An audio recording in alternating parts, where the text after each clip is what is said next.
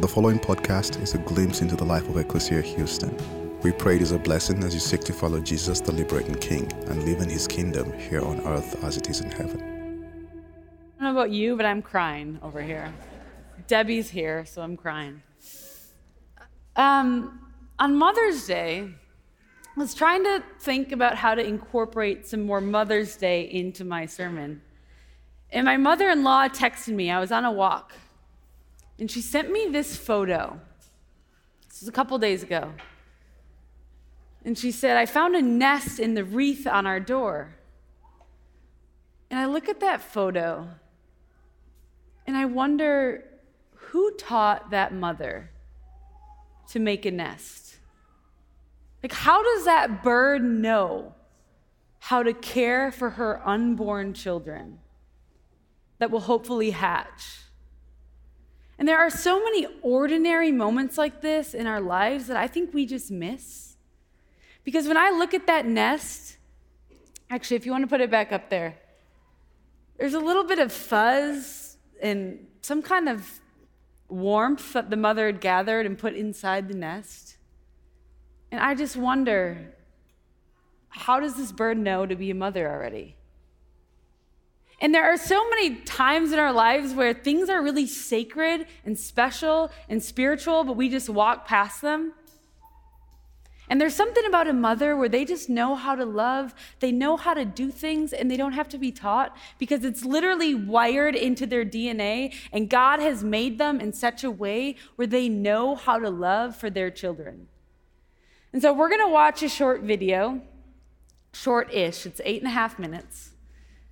And I don't necessarily theologically agree with this video 100%. It's not a Christian video, but I think it does a good job of explaining what ordinary life looks like and what it looks like to find meaning on a daily basis. Some of you might have heard this video or seen it before. David Foster Wallace is the author, and it was actually a commencement speech that he gave. There are these two young fish swimming along, and they happen to meet an older fish swimming the other way, who nods at them and says, "Morning, boys, how's the water?" And the two young fish swim on for a bit, and then eventually one of them looks over at the other and goes, "What the hell is water?" The point of the fish story is merely that the most obvious, important realities are often the ones that are hardest to see and talk about. Stated as an English sentence, of course, this is just a banal platitude. But the fact is that in the day-to-day trenches of adult existence, banal platitudes can have a life or death importance. The plain fact is that you graduating seniors do not yet have any clue what day in, day out really means. There happen to be whole, large parts of adult American life that nobody talks about in commencement speeches. One such part involves boredom, routine, and petty frustration. The parents and older folks here will know all too well what I'm talking about. By way of example, let's say it's an average adult day, and you get up in the morning, go to your challenging white-collar college graduate job, and you work hard for 8 or 10 hours, and at the end of the day you're tired and somewhat stressed, and all you want is to go home and have a good supper and maybe unwind for an hour and then hit the sack early, because of course you have to get up the next day and do it all again. But then you remember there's no food at home. You haven't had time to shop this week because of your challenging job. And so now, after work, you have to get in your car and drive to the supermarket. It's the end of a work day, and the traffic is apt to be very bad. So getting to the store takes way longer than it should. And when you finally get there, the supermarket is very crowded because, of course, it's the time of day when all the other people with jobs also try to squeeze in some grocery shopping. But you can't just get in and quickly out. You have to wander all over the huge, overlit store's confusing aisles to find the stuff you want. And you have to maneuver your junky cart through all these other tired, hurried people with carts, et cetera, cutting stuff out because it's a long ceremony. And eventually, you get all your supper supplies, except now it turns out there aren't enough checkout lanes open, even though it's the end of the day rush. So the checkout line is incredibly long, which is stupid and infuriating. But you can't take your frustration out on the frantic lady working the register, who is overworked at a job whose daily tedium and meaninglessness surpasses the imagination of any of us here at a prestigious college. But anyway, you finally get to the checkout line's front, and you pay for your food, and get told to have a nice day in a voice that is the absolute voice of death. And then you have to take your creepy, flimsy plastic bags of groceries in your cart with the one crazy wheel that pulls maddeningly to the left, all the way out through the crowded, bumpy, littery parking lot. And then you have to drive all the way home through slow, heavy, SUV-intensive rush hour traffic, etc., etc. Everyone here has done this, of course, but it hasn't yet been part of you graduates' actual life routine, day after week, after month, after year. But it will be. And many more dreary, annoying, seemingly meaningless routines besides. But that is not the point. The point is that petty, frustrating crap like this is exactly where the work of choosing is going to come in. Because the traffic jams and crowded aisles and long checkout lines give me time to think. And if I don't make a conscious decision about how to think and what to pay attention to, I'm going to be pissed and miserable every time I have to shop. Because my natural default setting is the certainty that situations like this are really all about me. About my hungriness and my fatigue and my desire to just get home. And it's going to seem for all the world like everybody else is just in my way. And who are all these people in my way? And look at how repulsive most of them are and how stupid and cow-like and dead-eyed and non-human they seem in the checkout line. Or at how annoying and rude it is that people are talking loudly on cell phones in the middle of the line. And look at how deeply, personally unfair this is. If I choose to think this way in the store and on the freeway, fine. Lots of us do. Except thinking this way tends to be so easy and automatic that it doesn't have to be a choice. It is my natural default setting. It's the automatic way that I experience the boring, frustrating, crowded parts of adult life when I'm operating on the automatic, unconscious belief that I am the center of the world and that my immediate needs and feelings are what should determine the world's priorities. The thing is that, of course, there are totally different ways to think about these kinds of situations. In this traffic, all these vehicles stuck and idling in my way, it's not impossible that some of these people in SUVs have been in horrible auto accidents in the past and now find driving so terrifying that their therapist has all but ordered them to get a huge, heavy SUV so they can feel safe enough to drive. Or I can choose to force myself to consider the likelihood that everyone else in the supermarket's checkout line is just as bored and frustrated as I am, and that some of these people probably have much harder, more tedious or painful lives than I do. Again, please don't think I'm giving you moral advice, or that I'm saying you're supposed to think this way, or that anyone expects you to just automatically do it, because it's hard. It takes will and effort, and if you are like me, some days you won't be able to do it, or you just flat out won't want to. But most days, if you're aware enough to give yourself a choice, you can choose to look differently at this fat, dead-eyed, over-made-up lady who just screamed at her kid in the checkout line.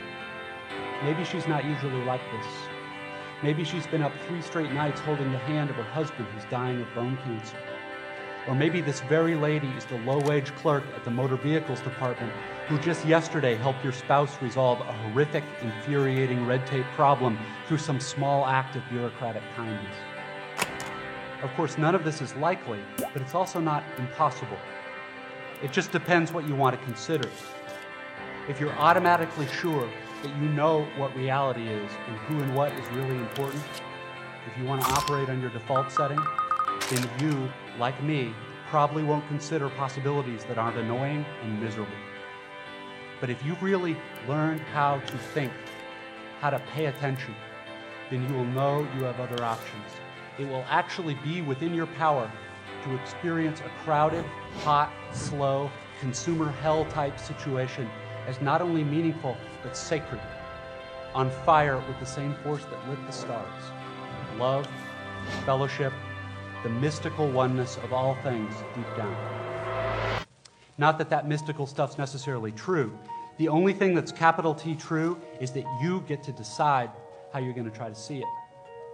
This, I submit, is the freedom of real education, of learning how to be well-adjusted.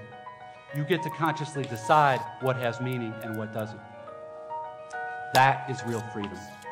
That is being educated and understanding how to think.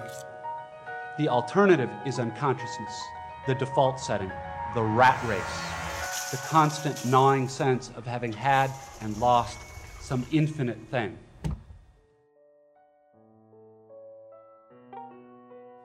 I know that this stuff probably doesn't sound fun and breezy or grandly inspirational the way a commencement speech is supposed to sound. What it is, as far as I can see, is the capital T truth with a whole lot of rhetorical niceties stripped away. You are, of course, free to think of it whatever you wish.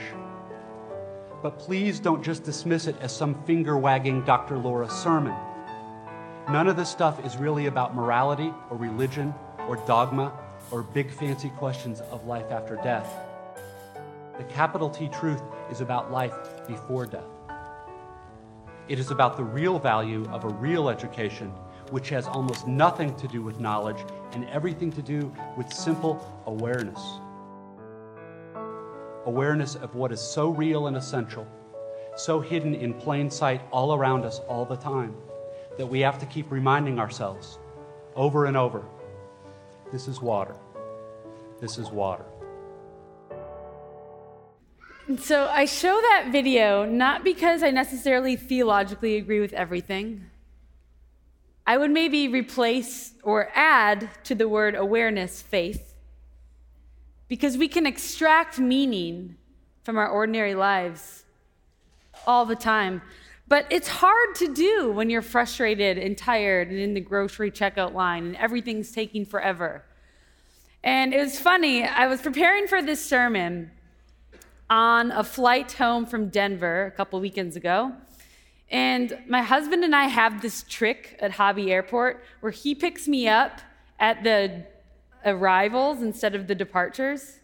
So if I meet him up on the top floor, there's no traffic. And so I was standing up there with my luggage, and I was watching Ellen on YouTube. I don't know why. And he showed up, and I grabbed my bags and went in his car, and we got home. And I realized that I maybe forgot my purse at Hobby Airport, potentially on the curb that I was standing at watching Ellen. And so my husband called Southwest Airlines, and Southwest didn't have it because I was standing in the street. Like, I'm positive my purse is in the street. And so they gave us a number for the city of Houston. And I'm like, that does not sound promising. So I called the number, and I'm like, hello, Houston? It's me. I live inside of you. Turns out they actually did have my purse.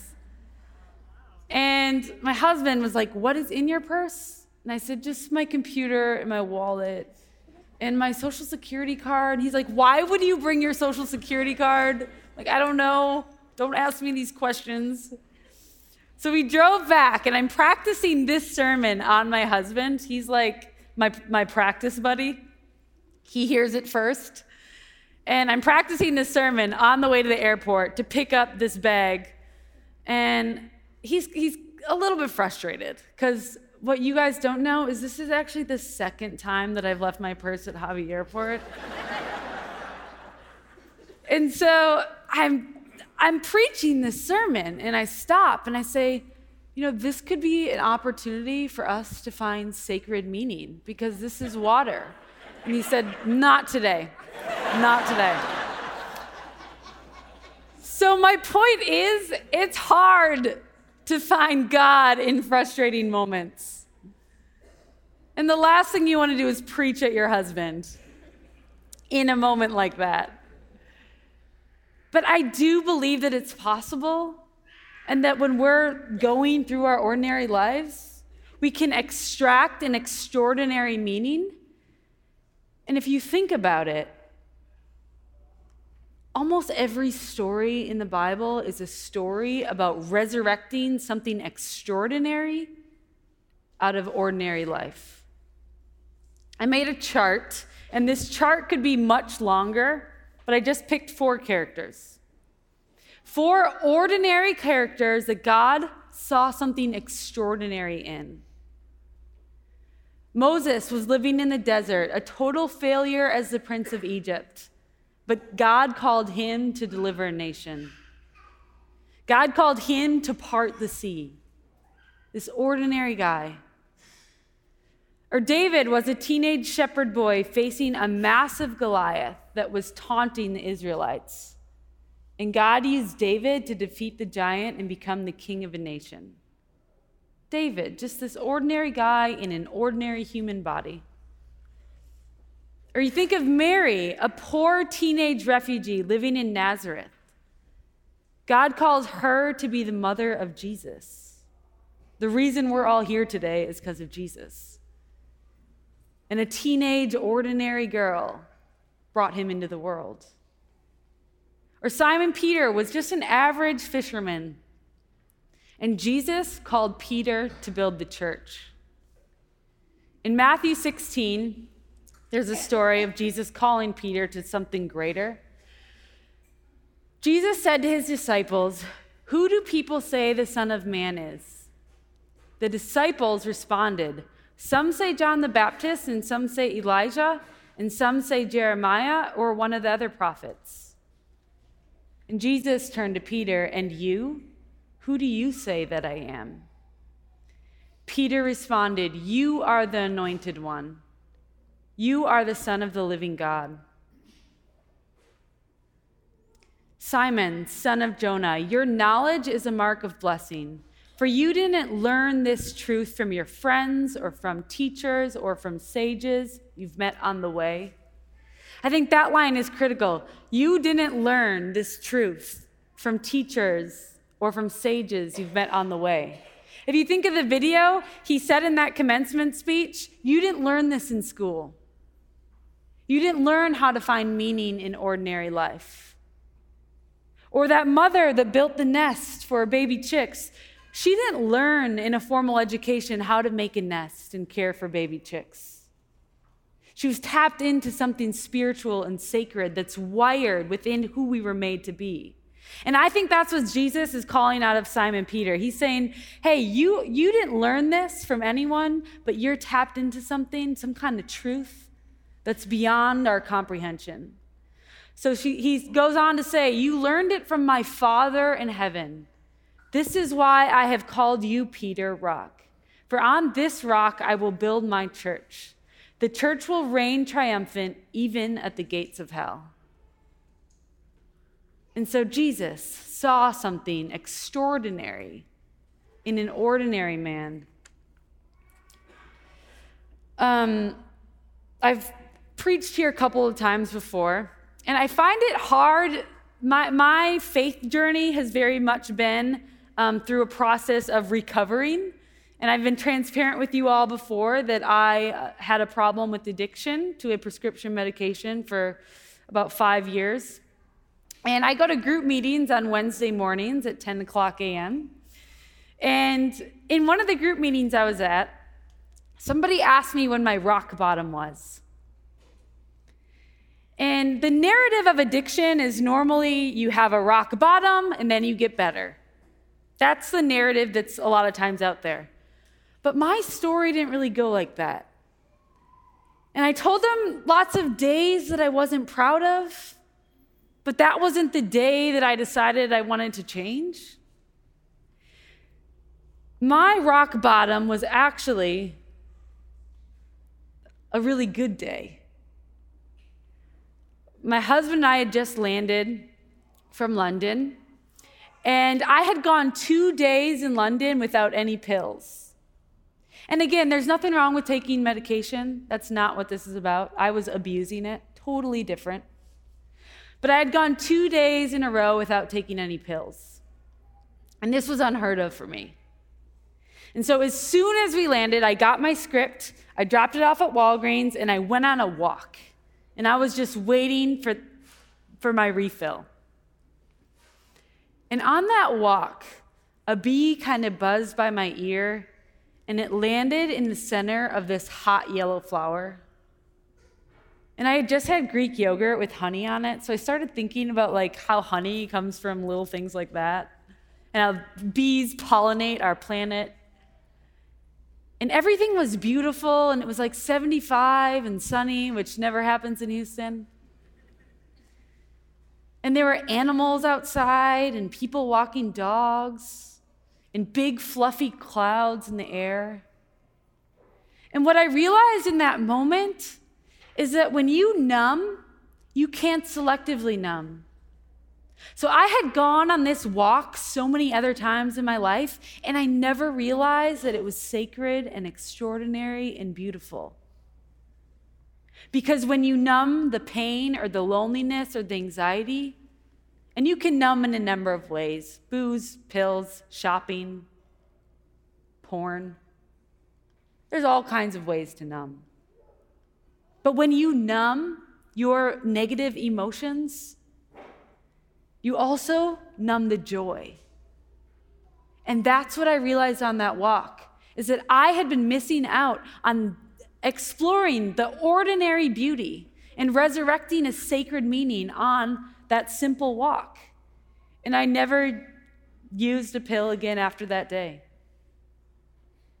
And so I truly believe that oftentimes the extraordinary, the sacred moments are hiding in plain sight. In a bird's nest, on a walk, coffee with a friend, a connection with a stranger. That's where I think the opportunity for sacred meaning is. It's when you're frustrated in the grocery aisle. That's when you can find God all around. Brené Brown recently released her Netflix special. Did anybody watch it? Raise your hand if you've seen it. It's pretty good. So Brené Brown is a social worker and researcher at U of H. And in her Netflix special, she said something that really caught my attention. She said, when a family loses a loved one and they go through the process of grief, it's often the little things that they forgot to see that they end up missing. And she gave an example of this family that lost their child, and the child would always slam the screen door when they wanted to go outside. And it was really annoying. And she said, what I wouldn't give to have one more day where I could hear that screen door slam. Because I think the ordinary magic in our lives often gets overlooked when we're not tuned in to our lives as spiritual and sacred. In a couple weeks, I'm going to preach at my grandpa's church, and my grandpa passed away. And it's a really special time for me, so I've been thinking a lot about my grandpa. He was Reverend Weirwell, and he was this pastor of this beautiful church. That's the United Church of Christ in New Glarus, Wisconsin. I got married there. My parents got married there. All four of my grandparents had their funerals there. So it's a really special place in my family. And I've been thinking a lot about my grandpa because I have this coming up. And when I was young, I told my grandpa I was going to be in the NBA, which I'm still waiting for that dream, and that I was going to be a pastor. And he never got to see me become a pastor because in college I changed my mind. So it's really sentimental that I'm going to preach at his church and that I'm doing what I always told them I would do. And if I had one more day with my grandpa, I wouldn't want to hear him give a beautiful sermon or write a beautiful invocation at a big event. I would love to sit next to my grandpa and listen to him yell at the referees at a Texan game. Because he would yell. I played basketball in high school, and according to my grandpa, I could do no wrong. So if I missed a shot, I got fouled. No way I missed it on my own. And he would take off his glasses, and his swear word, the swear word of choice for my grandpa was Mickey Mouse. It used to embarrass me. It made no sense. He'd say, "That's a Mickey Mouse call." And I'd be like, "Grandpa, nobody even knows what that means, including me." And he'd take off his glasses and he'd shake them at the refs. He'd sit at half court, front row, shake them at the refs as they ran by, insinuating that they needed glasses because clearly I was fouled. So this used to embarrass me so bad. And I hated when my grandpa would do that. And everybody loved him because they knew he was a pastor. And he was like this old man and that was angry at the games, and everybody loved him. And I thought it was so embarrassing. But I'd kill to have another moment with my grandpa like that. There's a picture of me and my grandpa after a college basketball game. I'm wearing eyeliner because I didn't play. That's how you know that I wasn't the star. But he came to all my basketball games. I have one photo of my grandpa in the stands, just one. And sure enough, he's yelling. That's at the high school game. He'd always have this hat, and the other side of it, you can't see it, it'd have a feather in it. He wore it everywhere. And so what I miss about my grandpa is really ordinary.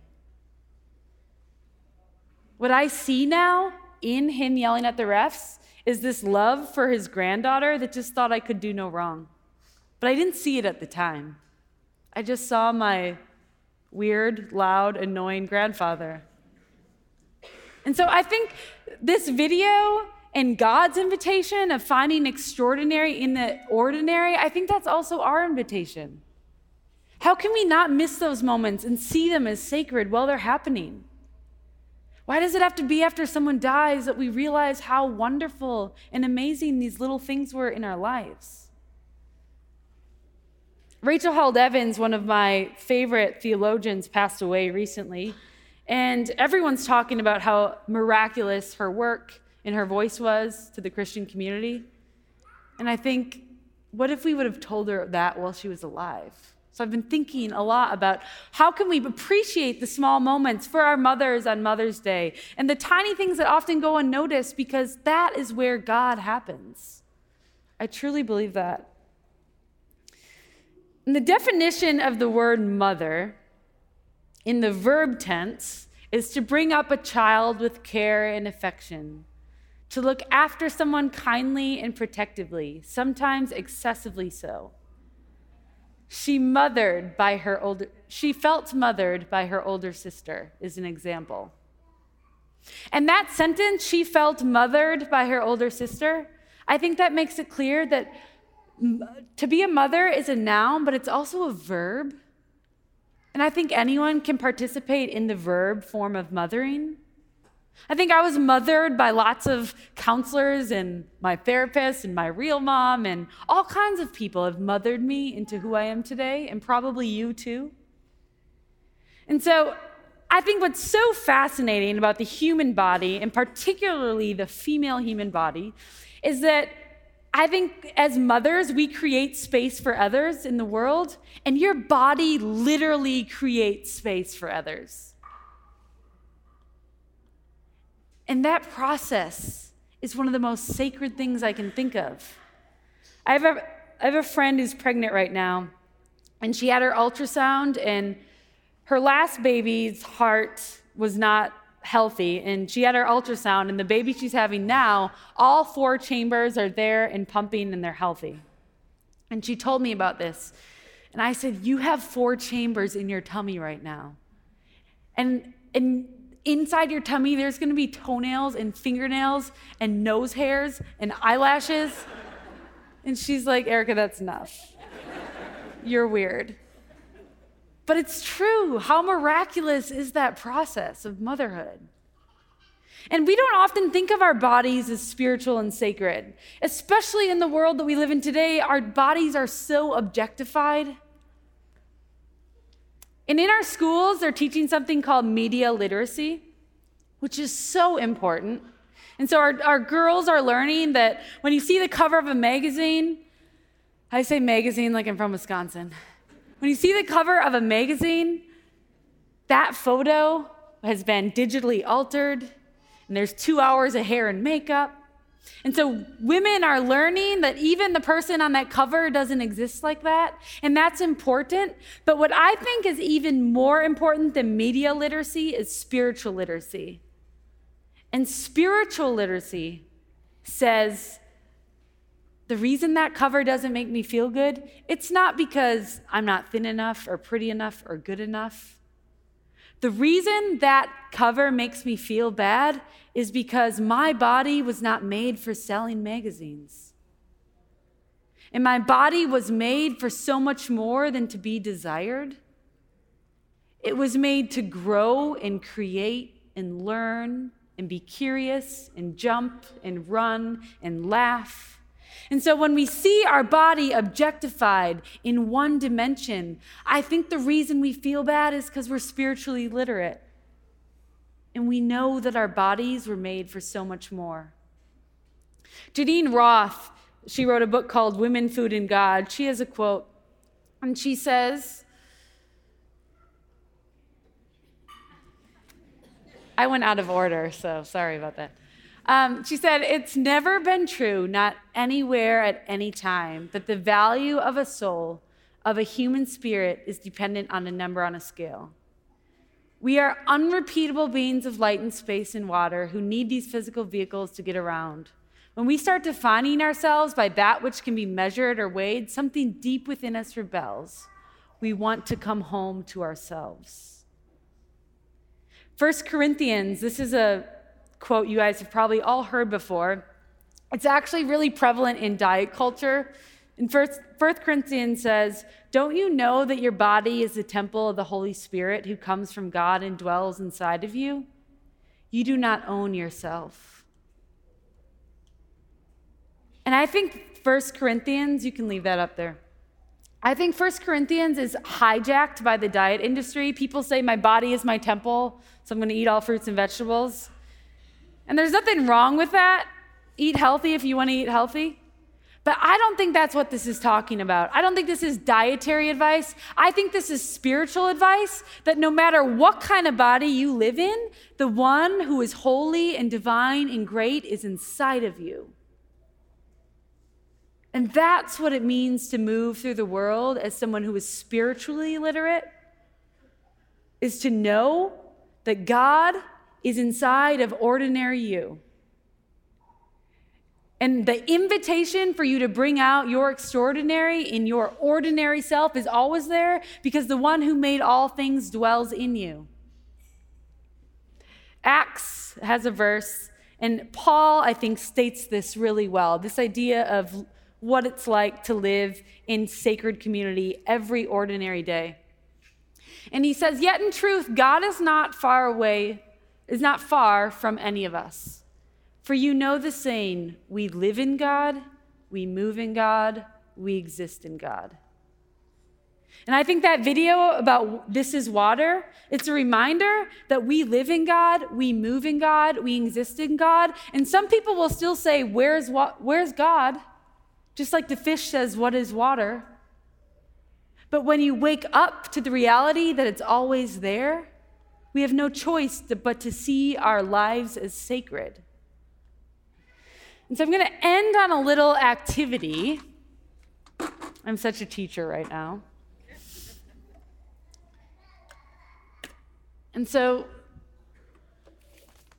I have some popsicle sticks and some rocks. And on the rocks, I'm going to write down some negative things that have happened. And on the popsicle sticks, I'm going to write down a good thing that came out of that. So on the rock, I'm going to write, which I've already shared with you, addiction. And on the popsicle stick, I'm going to write increased self-awareness. That's a good thing that came out of it. So self-awareness. I'm going to give you 25 seconds to think of in your life one bad thing that's happened and one good thing that's happened. Starting now.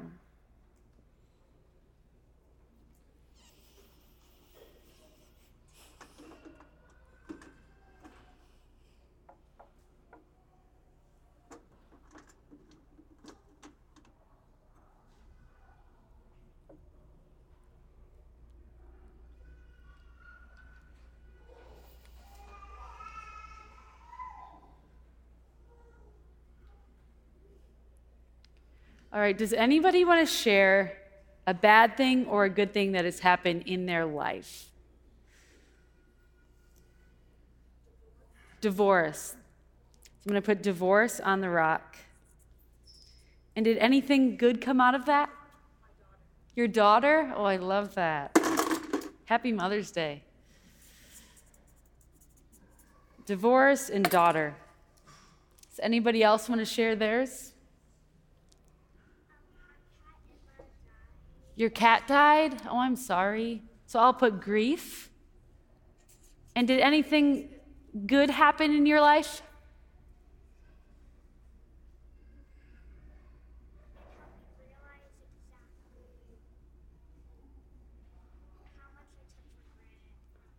So it made you appreciate life even more. I love that. So I'm going to write appreciation. Thank you for sharing. Does anybody else want to share one?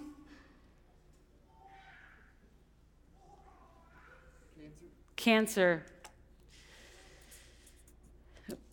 That is one that so many people struggle with. Outrageous love. I love that. And we love Elizabeth. Outrageous is an understatement.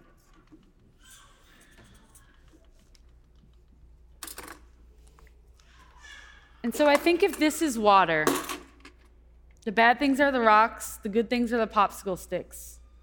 I think when we live in the Christian faith well, that this is our invitation. It's to notice that this is water.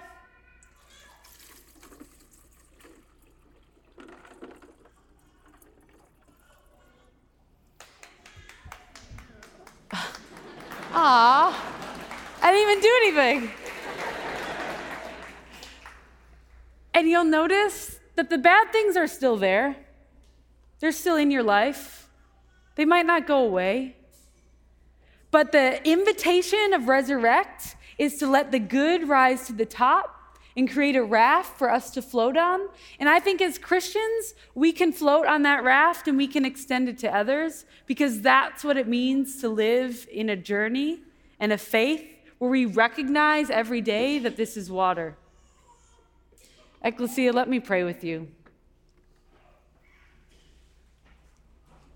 Dear God, I pray that as we participate in Mother's Day today, that we will recognize our mothers or children or friends and recognize and appreciate their significance in ordinary life. I pray that we won't wait to miss the slamming screen door, but that we will find beauty and meaning in our everyday lives because you are everywhere. In your name we pray. Amen. Thank you for listening to our podcast. If you would like more information, please visit our website at www.ecclesiahouston.org.